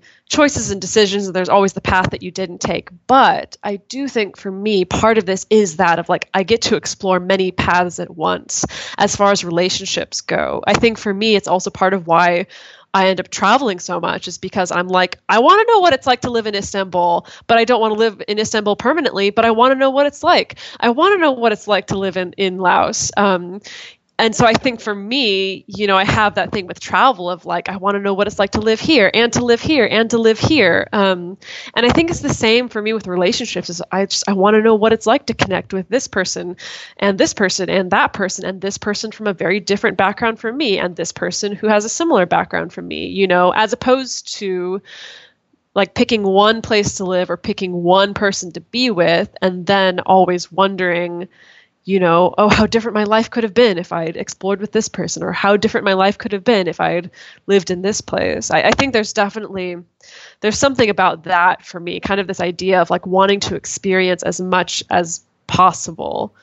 Yeah, life. that makes complete sense. And obviously you can't see me like nodding furiously, but I definitely agree with that. I also think like part of this for me, again, like I'm trying to sort of be objective and ask questions and just kind of be like, and curious, sort of looking at the arbitrary nature of like I said, like putting romantic relationships on a pedestal, but with sex, that it seems so arbitrary to me now that I'm thinking about it that, if let's say you do have a traditionally monogamous relationship, right, and you have that type of partnership, that partnership isn't expected to meet all of your needs in other areas. Like it's fine to have really close, deep emotional friendships. It's fine to have other people that you go to for career mentorship. Like it's fine for all, but not with sex. Like that's right. Why is sexual exclusivity like the mark of fidelity or a committed relationship? And for some people, maybe it actually is, but for me, sort of, I'm trying to like step back and like question the things that I've been told, not necessarily sure where that's going to lead, but even that I'm just like, that doesn't make any sense. I don't know. Mm-hmm. Yeah, well, that does change for people too. I mean, definitely, I've certainly encountered some people where sex, like if their partner has sex with anyone else, like they couldn't give a damn. I mean, as in not that they don't care, but as in like it doesn't bother them, it doesn't rile them up, it doesn't make them jealous. But if their partner gets emotionally intimate with someone else on top of that, that's when they start to feel kind of scared and insecure. Yeah. Like I've definitely seen kind of the reverse of that as well. Like where people try to make rules of like sex is fine, but you like love is not. Oh gosh, that I've seen that one so many times that it's yeah, it's almost like a joke to me at this point how many times I've seen that one, because honestly, anytime someone tries to actually verbalize that and make it a rule, it never works out. Anytime you tell someone you cannot love someone else, it's, whether it's human nature to try to break rules or whatever it is, like human emotions and love in particular does not follow rules very well. Definitely. This reminds me, our Patreon community, there's a particular funding level where we have Google Hangouts, like every so often. And in the most recent set of Google Hangouts, there was this awesome conversation that one of the members of the community, Lexi, shout out to Lexi, brought up, sort of just posed this question of what's the difference between like a romantic relationship and a friendship. And it's sort of like, it was a really interesting conversation that followed of like, we don't often ask that question, like, is it the absence of sex? Is it something else? Is it a different type of love? Because I think about like the deep, deep love that I have for my like really close female friend, right? Like what is the line? And the fact that we couldn't come up with a really clear definition, or it was a really interesting conversation, but like even that was interesting. Like, oh, wait, hang on. Like this is more like the lines aren't as clear, I think, as maybe we would like them to be. Yes. Yeah, definitely. I mean, that's a huge question in and of itself of like, what actually is romance? Because we can't say it's just sex, because that's just, the distinguishment there is just like the people that you have sex with and the people that you don't have sex with. But we know that it's more than that. It's not just that. I questioned this a lot. I think last year we had Carrie Jenkins on the podcast. She wrote this book, What Love Is and What It Could Be. And she's a philosopher, and she also happens to identify as polyamorous. And her book is definitely not about polyamory. It is about love and romance and how we perceive those things and how our cultural definition of those things have changed wildly over the years and what that means for us now. But yeah, like I think that you're right that separation is not as clear as we would like it to be. The best, I will say, in talking about this to many friends, the best answer I ever got in regards to that question was that our romantic relationships tend to be more intentional than our friendships. Not all the time, but some of the times. Like for instance, the idea that, you go on a dating app with the intention of finding someone to date. You agree to a first date kind of with the intention of we're two people exploring each other and we're going to see if we fit well together and if we like each other. And then you enter into a relationship with the intention of we're going to get closer, like we're going to have sex, maybe we'll move in together, or maybe we'll get married, or maybe we'll have kids, or whatever intention it is that you're holding when you start that romantic relationship, versus most friendships that tend to develop a little bit more organically, I would say. Like maybe you happen to be coworkers, or maybe you've been friends since you were in preschool together or whatever, but that there's less of intention there. And now the thing that really excites me is figuring out how can I bring more of that organic friendship feeling to my romantic relationships and let things develop more organically? And how can I bring that intention and energy to my friendships and give my friendships just as much like energy and dedication and effort as I put into my romantic relationships? Like that's the stuff that really excites me, is kind of trying to figure out how do I balance the scales here a little bit, just to kind of have like really good relationships all around, regardless of if they're romantic or sexual or not.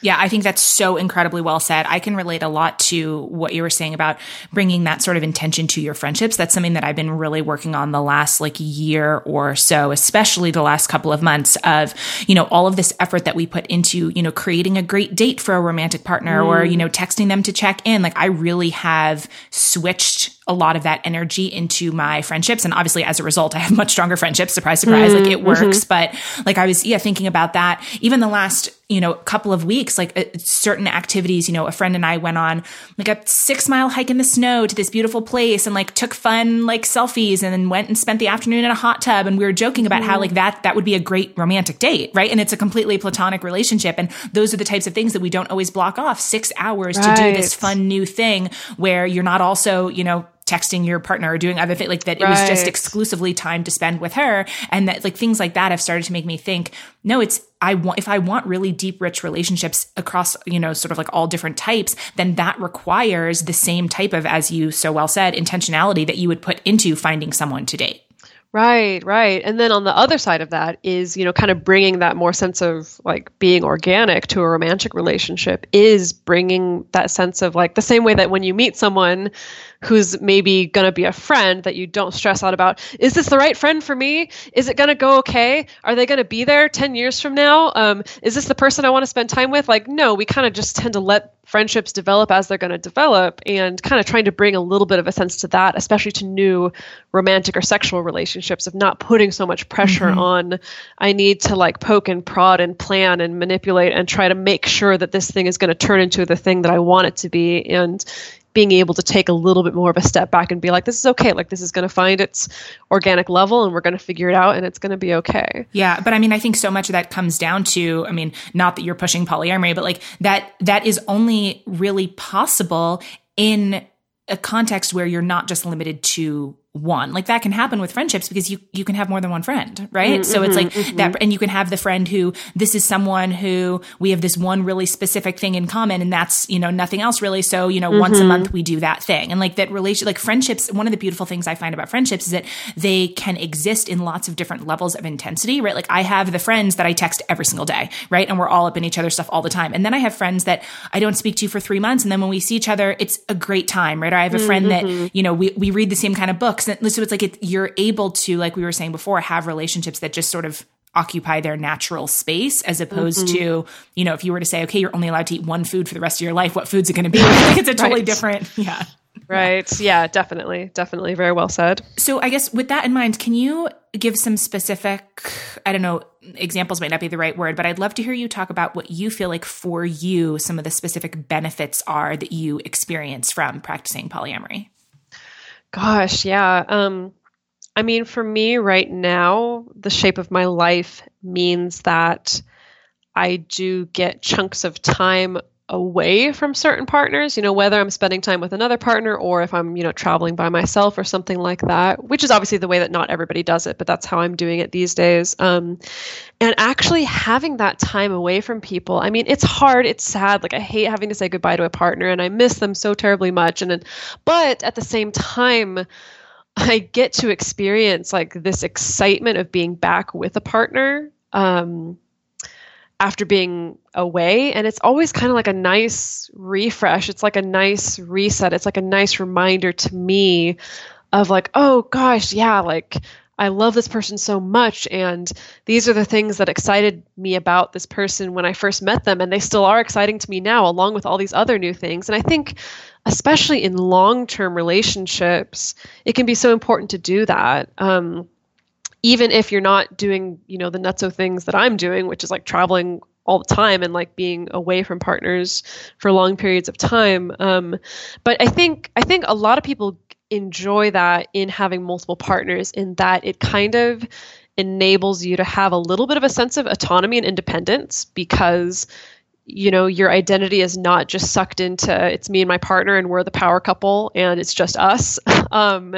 You're making your own decisions. You're exploring parts of you that come out with different partners, different interests, different parts of your personality that you get to explore with different partners. And I think there is something to not spending 24 hours of your day with the same person for 50 years. Like, and that's even if you choose to be monogamous, like, I think there's something to that. And I mean, I think a lot of relationship experts would agree that having that time apart, having independent lives to a certain extent, having autonomy, having a sense of self and identity that's separate from your partner, again, even if you're choosing monogamy, can really help to extend the health of your relationship and the quality of your relationship, I think, more so than doing what we've been taught, which is kind of like, once you found your one person, that's the most important person and they should be taking up most of your time. I mean, I can relate to that so much. With my husband and I have found that since I started long distance hiking, like obviously it's hard to be apart for sure. And, we definitely miss each other. And each time that I leave, we've like, okay, how can we tweak this so that it's, a little better than last time, or a little better than last time. But I found I was gone for 6 weeks last year when I hiked the Arizona Trail, and our relationship when I came back, I mean, our relationship was great before, but there was so much less taking each other for granted. And obviously this stuff sounds cliche because it is, but it actually really works. And I have found this year, knowing that I'm leaving, for potentially 4 months, having that date on the calendar has made me a lot more present while I'm here of, how can we spend a lot of time together? Because I know that I'm going to be leaving, as opposed to just this like sort of open abyss of, well, they're always going to be around, so like it doesn't really matter. And it's been, while it's hard to be apart, it's been incredible for our relationship. Right. Yes. And I mean, even with people that I work with who maybe don't do things like that, don't go off on like long adventures away from their partners for long periods of time. A lot of people that I work with find that they find all kinds of surprising parts of themselves, different parts of their personalities, that come out, different interests that they discover. A lot of people find that it kicks their sex drive into gear in a way that they were not anticipating at all. I mean, and this is for, like if you do have sex or do have a sex drive, which not everybody has. But I definitely found that in my own life. When I was young and like first exploring this, I think in every monogamous relationship I'd had up to that point, somehow I had gotten the message either from a partner or I had amplified to myself that I have a low sex drive. And I think it was a number of things. I think it was kind of like, I had the typical fade in libido that I think a lot of people experience after 1, 2, 3 years in a relationship where the person's no longer, where you no longer have that chemical cocktail going in your brain that's compelling you to keep having sex with this person all the time. And just the quality of that part of the relationship changes. And I think because I experienced that, I just always assumed like I must have a low sex drive. And that's just who I am. And that's just unfortunately kind of a shitty thing that like my partners have to deal with. And then as soon as I started exploring non-monogamy, I found like, oh my goodness, no, I have like a perfectly normal sex drive. Like I have a probably medium to almost high sex drive. Like I am this sexual being. And so that's always something that catches people by surprise. And often people, especially a couple who's first opening up their relationship, I've seen so many couples where their bedroom is practically dead, to use a cliche term, or maybe they're not having sex anymore. And then as soon as they start having sex with other people, their own sex life just explodes. And it's not to say that like, I think that, having sex with other people is the be all end all solution for like, if, you and your partner are not having like a great sex life, but it definitely, I see it have an effect so often, and it always like catches people by surprise. Well, I think it catches people by surprise because it's sort of counterintuitive to what we're told that, if, let's say you're used to only having one partner, and then you just assume, well, if you're going to have 2 partners or 3 partners and if you're having sex with all those other partners too, that there's going to be nothing left over or that you're not going to want. And I think, I found that, I'm trying to remember what the name of the book was. I think it's called The Erotic Mind, maybe another book that I read this year. It's basically just all about, eroticism. And there were a lot of case studies in there of, tons of different couples, tons of different relationships that spoke to exactly this same thing, that it's like you become a more sexual, sensual person through exploring that. And then that just becomes like a larger part of your life. And then that translates into more. And I found that even in terms of, I'm a big fan of erotica. I talk about that on the podcast a lot. I read a lot of erotica. Periods of time where I'm doing that, I'm having more sex because it's more on my mind, or I'm more like primed for it, or, so that, that totally makes sense to me. Actually, that brings up an interesting question. So when you said that that's counterintuitive, I'm curious if you have an example of maybe another belief about yourself or about relationships that you have had to unlearn. And I guess I'll give an example of something that I've been thinking about, because I think when non-monogamy comes up as a topic, one of the first things that people want to ask or talk about is jealousy, right? I think that's pretty common. And I have had this realization recently that the cultural messaging that I have received about jealousy is actually really problematic in that, like, I have been sort of taught, and I think a lot of us have, that jealousy is a sign that somebody loves you a lot, right? That it's like, well, I'm only acting this crazy because I love you so much that I like can't stand the thought of you as someone else, or this like really sort of aggressive, especially like aggressive male jealousy, right? Like I punched this person because he like looked at you the wrong way, or sort of thinking of, so that's like a belief that regardless of what happens, with the type of relationship that my husband and I choose to have, that like actually, I don't love that. Like, I don't want it to be, and he's not like that. He's not really a super jealous person. And at first that bothered me because I thought, oh, well, what? Like, I'm not sexy enough. You don't like want to fight for me, you know? So I'm curious, A, if you have any thoughts on that. And then B, if there's a particular belief that you've had to unlearn. Gosh, I mean, I definitely had to unlearn that one for sure. I mean, in my very first non-monogamous relationship, you know, like when I first started dating, and if there was ever an instance where my boyfriend at the time didn't seem to be jealous, oh gosh, it definitely brought up all kinds of question marks in my mind of like, am I not worth it? Do you not give a shit? Like, do you not care if I stay or if I go? You know, which again, like we explored earlier, is, you know, underneath that is not, I want you to be jealous and controlling. Underneath that is just, I want you to tell me that you care about me, right? And it's true. We definitely do get that message that like if someone's jealous, it's because they love you, and that jealousy equals love. And I mean, that one, it didn't take that long for me to unlearn that, because like once you do start exploring polyamory or any kind of multi-partner dating, you learn very quickly that jealousy makes things a jealous response from a partner makes things a lot more painful, more than it makes it feel good. And so I definitely unlearned that one. Gosh, I don't know if this necessarily relates to like a message about myself or a belief about myself, but it was a belief that I held that changed a lot. And for many years, I think like many of us who were raised in Western culture, I definitely had this internalized belief that sex that was not in the context of a romantic or emotionally intense relationship is bad or is less important or less valid. So as in casual sex. And I will say now, I'm still not really a person who seeks out a lot of casual sex myself. More is just a matter of like preference, I guess, and energy and time than anything else. But for a long time, I would definitely like so heavily judge people or partners who did have some kind of casual sex. And that's definitely like a big part of cultural programming. It's a big part of just like all the sex negative messages that we receive.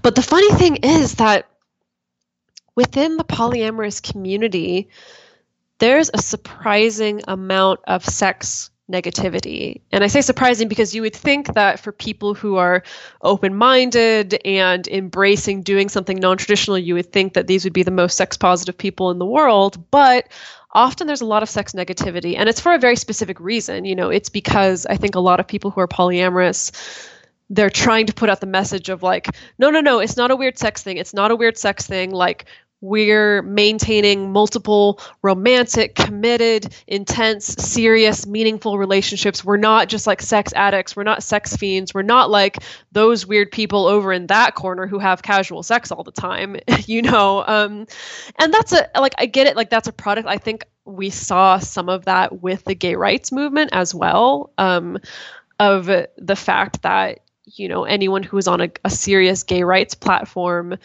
you wouldn't often hear them talking about something like bathhouse culture, for instance, or grinder culture, things like that, because unfortunately, the state of how things are in the United States right now, you know, I think that movements that want legitimacy have to separate themselves from quote unquote bad, dirty sex. Yeah. I mean, and that's, anytime. Yeah, this is a hard one, right? That it's like, how can you be comfortable and confident in your lifestyle choices without needing to put down other people's choices in order to make yours seem okay, right? And I think that extends to so many different things. I think it's like a lot of problematic stuff in the wellness industry. There's just like a lot there of, because I would say that, you know, a myth or misconception that people might have about polyamory, like you said, is, oh, it's just all about sex. It's people who can't commit. It's like all a bunch of orgies or, you know, whatever. And like all the things that we put onto it. So I can see why the natural response would be to sort of be really defensive about that. Like, no, it's not just that. And so I think it's important to clarify, right? Like what it is and what it isn't. But if there's a way to do that without being, like you said, like being sex negative about it, that. Yeah, and it's so hard to do that just again because of the culture that we are in. Because like yes, of course, people do want to put out the message. Like I mean, maybe for me personally, like if I say, for instance, right now I'm in two long-term committed relationships that honestly probably don't look that different from your monogamous relationship when you really boil things down. And I'm not out on the weekend hooking up with someone every single weekend. I'm not going to orgies all the time. But then the other half of that conversation is, but you know what, if I was hooking up with people every weekend and if I was going to orgies all the time, like that's okay too. Yeah.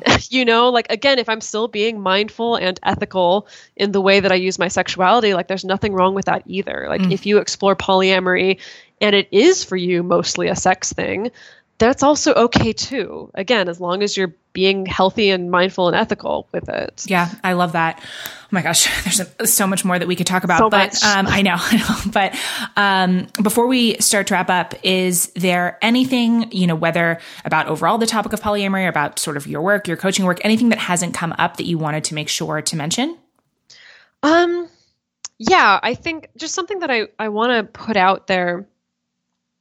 I think right now, actually, I'm working on putting together some talks. Like in the month of April, I'm doing a lot of talks at conventions and at conferences, and like I'm going on tour with my podcast, and so I'm putting together some talks about that. And something that's been on my mind a lot recently is how to talk about non-monogamy to people who are monogamous, without them feeling like someone's trying to convert them. Mm-hmm. With the purpose of just educating so that we can all be kind of more comfortable in the world, which is kind of it's a little bit of a pie in the sky goal. But I've been doing a lot of writing recently on, I think in the same way that like now I think there's a lot of resources online.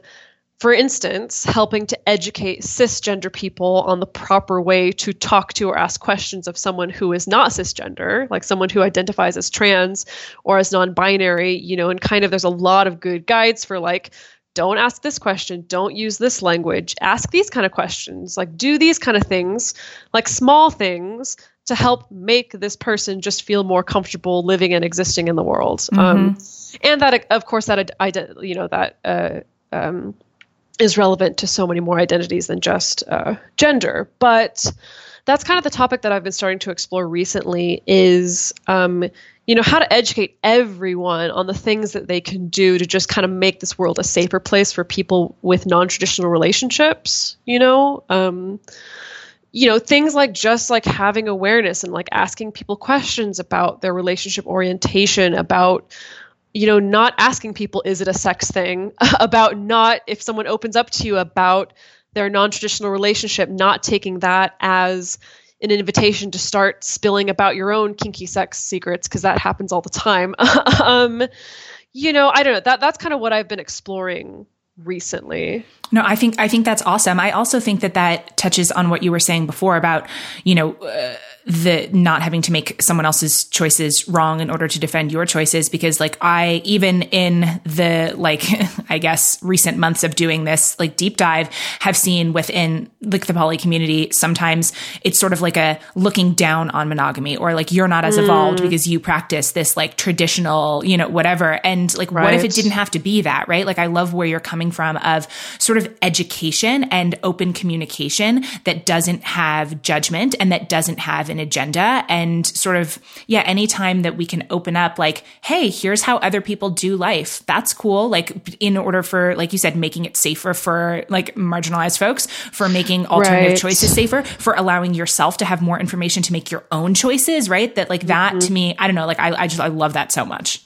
Right. Yeah, definitely. Even just the something small of, if a friend that is non-monogamous or exploring it or whatever, if a friend comes to you to talk about something difficult happening in their relationships or something difficult that came up with a partner, not going what I call the quote unquote voided warranty route and telling them like, well, it makes sense. Like if you're trying to be non-monogamous, then it makes sense why you'd be having these kind of problems. And that's, I don't know, like I come up against that so often. And that feels, it's like, that's just such a tiny, simple thing that people could change in order to make it just a better world. Kind of the same way that if like your friend who's trans comes to you and starts complaining about problems in their own life, maybe about discrimination or harassment that they're receiving, that you wouldn't tell your friend, oh, well, that's what happens when you try to like break out of the gender binary.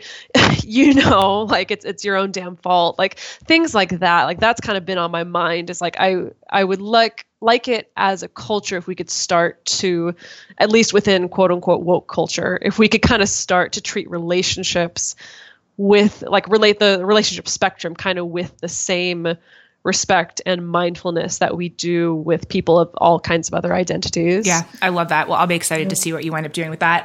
Yeah. That's a good place, I think, to start to wrap up. The way that we end these episodes are with a series of just sort of like rapid fiery random questions. Basically, each season, the members of the Patreon community have the chance to put forth questions that they would like to have asked to all 8 guests of a season. So I have 7 totally random questions for you if you are down to answer 7 random questions. Totally down. Okay. What's your favorite thing to eat for breakfast lately? Lately, anything with avocados in it. Yes. I'm such a California kid, such a West Coast kid. So like anywhere I am in the world, like I got to find some avocados. Yeah, relatable millennial problem. Gosh, yeah, I was going to say it sounds so millennial, but what's the one thought that gives you the most butterflies right now? Like when you think about it, you get either like all excited and tingly or maybe even a bit nervous.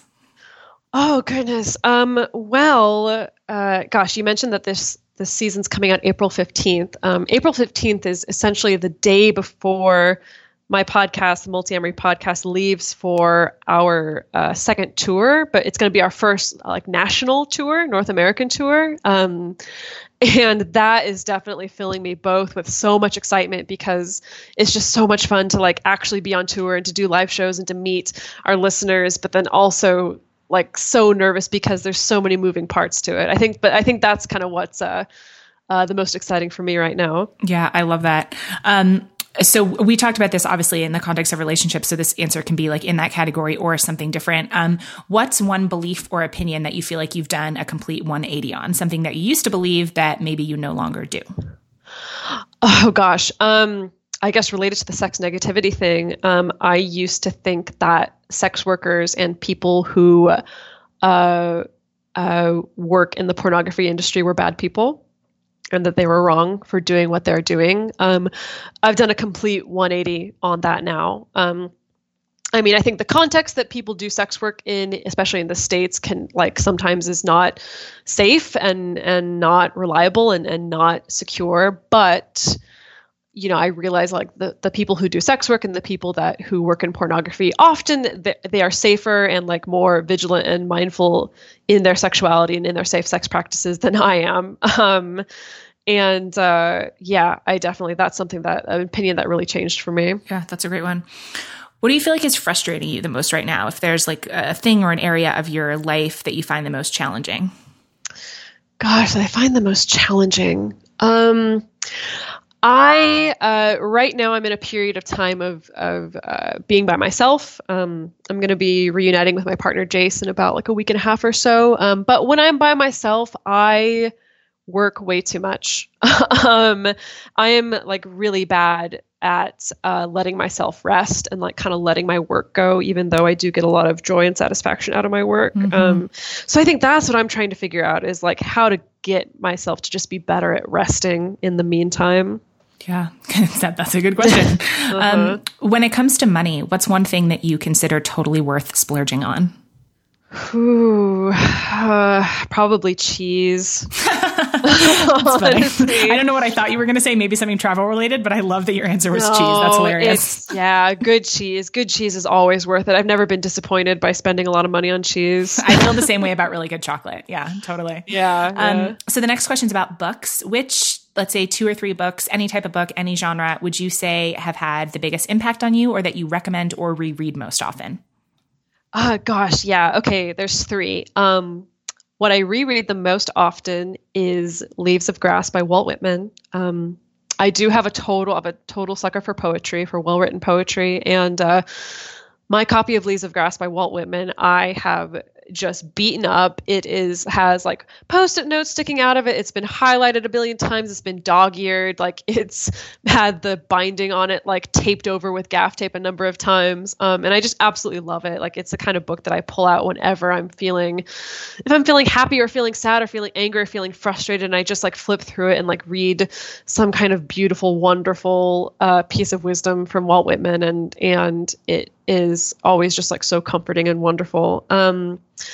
Another book that really changed the course of my life was a book called The Poisonwood Bible by Barbara Kingsolver. And Barbara Kingsolver, I also absolutely love her work, but The Poisonwood Bible, I think, was the book that got me to leave organized Christianity when I was about 17, 18. And I've also reread it many times since then and really appreciated it. And it's like, I don't want to pitch it as like a super anti-religious book. It's actually a wonderful piece of fiction that I think anyone can enjoy regardless of their like religious status. But for me, that was the impact that it had on me at that time in my life. The other book that I would recommend is a book by the philosopher A.C. Grayling, and it's just called The Good Book. And what A.C. Grayling did is he kind of pooled a bunch of wisdom from, like for instance, the more classical philosophers like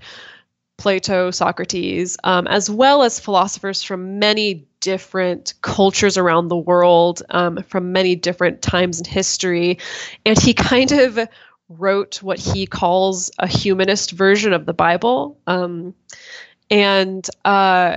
It's just like really, really fantastic. I think that for me as like a former evangelical Christian and now someone who kind of identifies as more agnostic / Buddhist-ish is what I tell people. Yeah. It really resonates with me as just having this kind of like very neutral, not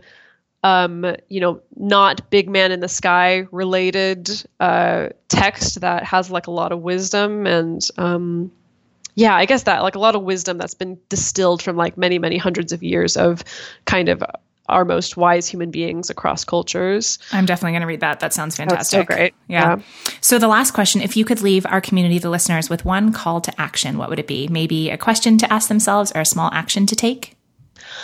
One call to action, my goodness. Especially, I guess, I mean, I usually don't provide more context, but especially like with this, like if something that you said has resonated, or like someone is interested in like, oh, what is the deal with polyamory? Like someone who really is unfamiliar with this, like maybe a first step. Yes. So obviously, I always encourage people to, educate, read books, read a variety of books. Don't just read my book, even though that's very flattering. Read other people's books, listen to podcasts, read blog posts. But beyond that, I think perhaps even more important is connecting to some kind of community. If you're in a city that has a non-monogamy or polyamory discussion group, for instance, or even if you're not in a place where you can access that, finding an online community. And that's even if you're just curious, like even if you're not sure if this is something that you actually want to get into, still going to a community to meet other people who are practicing this or other people who are exploring this, just to, kind of get a sense of like all the different ways that people do it, the different things that people struggle with, the different benefits that people get out of it. And also very importantly, just to kind of meet, people who are polyamorous or non-monogamous face to face and realize that everyone's a human being just like you are, and that we're all in this together. Yeah, I love that. The what sort of echoes or resonates for me, sort of between the lines of what you're saying, is like give yourself permission to be curious. That it's fun. Like if you're curious about something, it doesn't mean that you're necessarily going to blow up your whole life and do something totally different. It doesn't mean you have to. Maybe you make no changes. But whether it's this topic or something else, if something like piques your interest, like talk about it, learn more about it. Like that's I don't know. It doesn't have to be filled with self-judgment because all of a sudden you're questioning maybe something that you've been told your whole life. Like that's okay. That's like normal. We ask questions. We're humans. We're not robots, right? So I love that. Definitely. I feel like there's a lot of good, like giving yourself grace and permission in what you just said. Yeah, definitely, definitely. So what's the best place for people to find you and your work? Do you have a favorite way to connect with new folks online, maybe? Yeah, as far as the connecting, I love it when people reach out to me on Twitter, like you did. I think that's a good way. So people can go to @Dedeker which I know is difficult to spell, and I'm sorry. Via Twitter, you can go to my website, which is dedekerwinston.com, and that's specifically if you're interested in something like coaching. You know, I do work with a lot of people who are first coming to this for the first time and exploring, evaluating, trying to figure out if this works for them, trying to figure out how this would fit into their life. So you can go there for that. Or you can check out my podcast, which is not just me, it's me and two other co-hosts. And that's the Multiamory podcast. You can go to multiamory.com, or again, you can find us on Twitter @Multiamory. Yeah, I love it. I'll put links to all of that in the show notes. And I know I've said this a couple times, but just for everyone listening, like your work is so good. I highly recommend people listen to the podcast. Like, do it. Go. Thank you so much, Dedeker, for taking the time. Of course. Thank you for having me.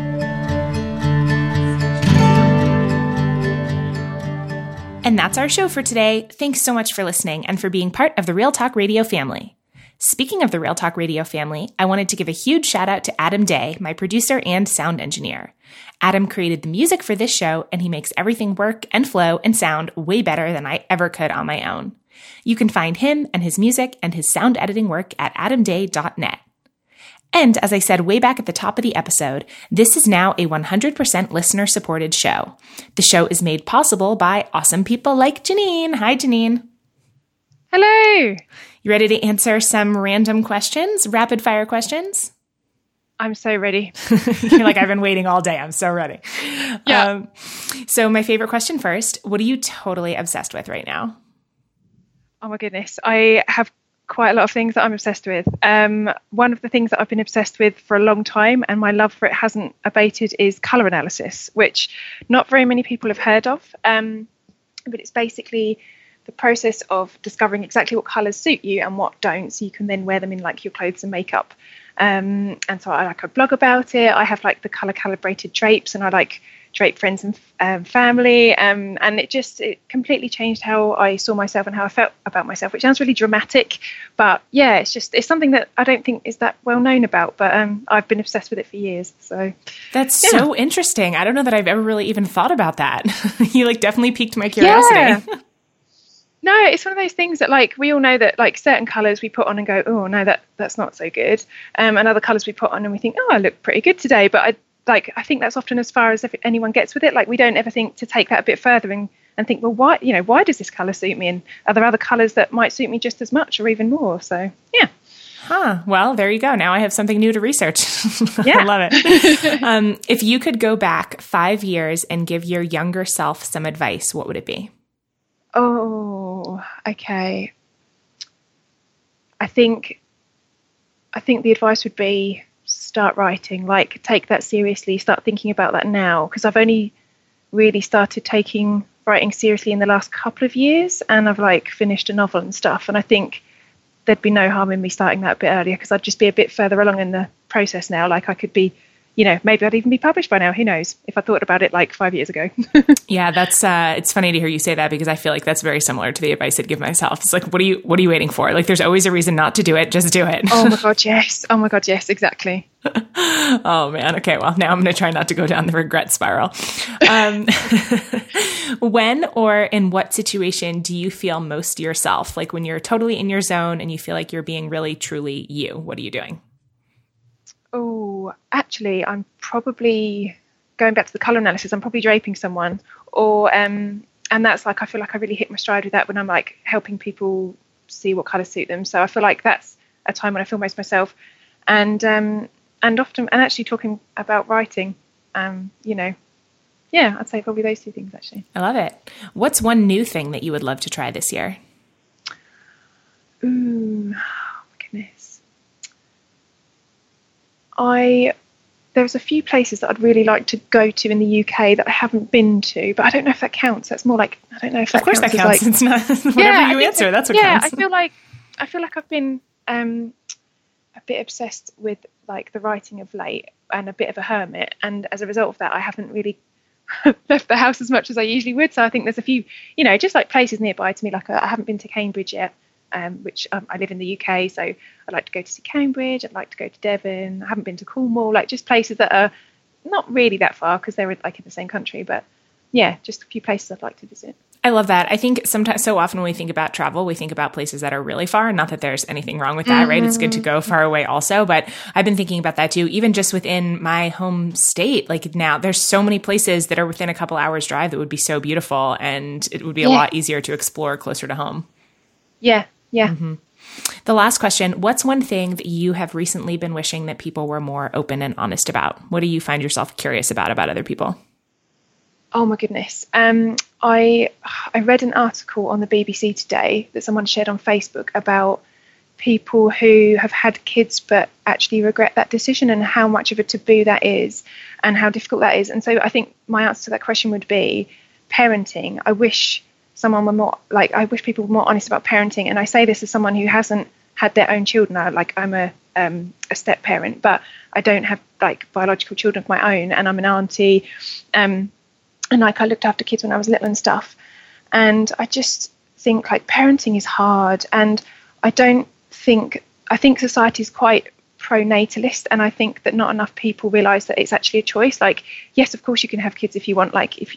There's always ways of having kids. Even if you can't have them biologically, you can adopt, whatever. But also you can choose not to do that. I think there isn't enough conversation about childlessness and that being a natural choice that you decide to make.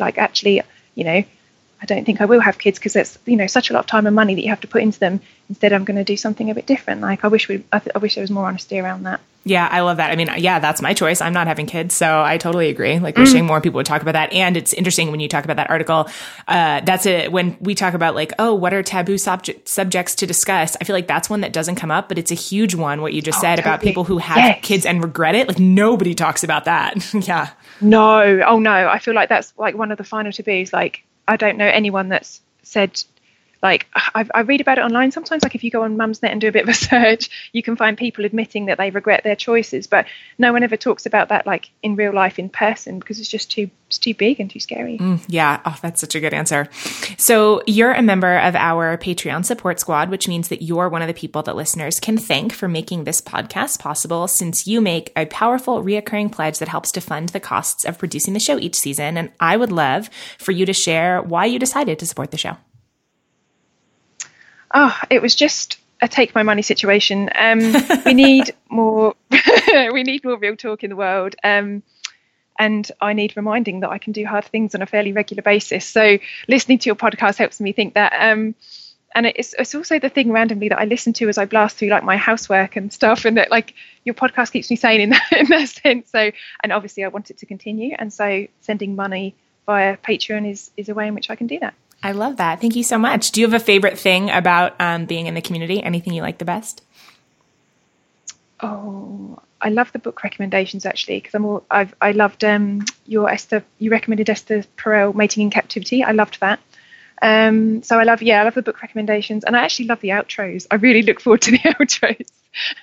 That's fun. Yeah, it's become, I've said this before, but I started having community members on the outros as basically a completely selfish thing, as a way to get to know the people in the community better, right? But it's been neat to hear exactly what you just said from other people too, that they've told me, oh, it's neat to get to know the other people in the community in this way. So you're not the only one that's enjoying listening to them. So that makes me happy.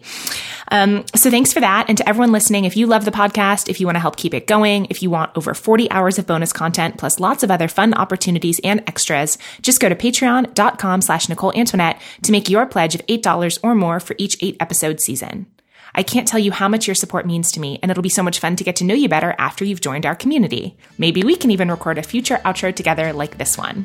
So until next time, here's a big virtual hug and a reminder that we're all just doing the best we can, and no matter what, we're in this together.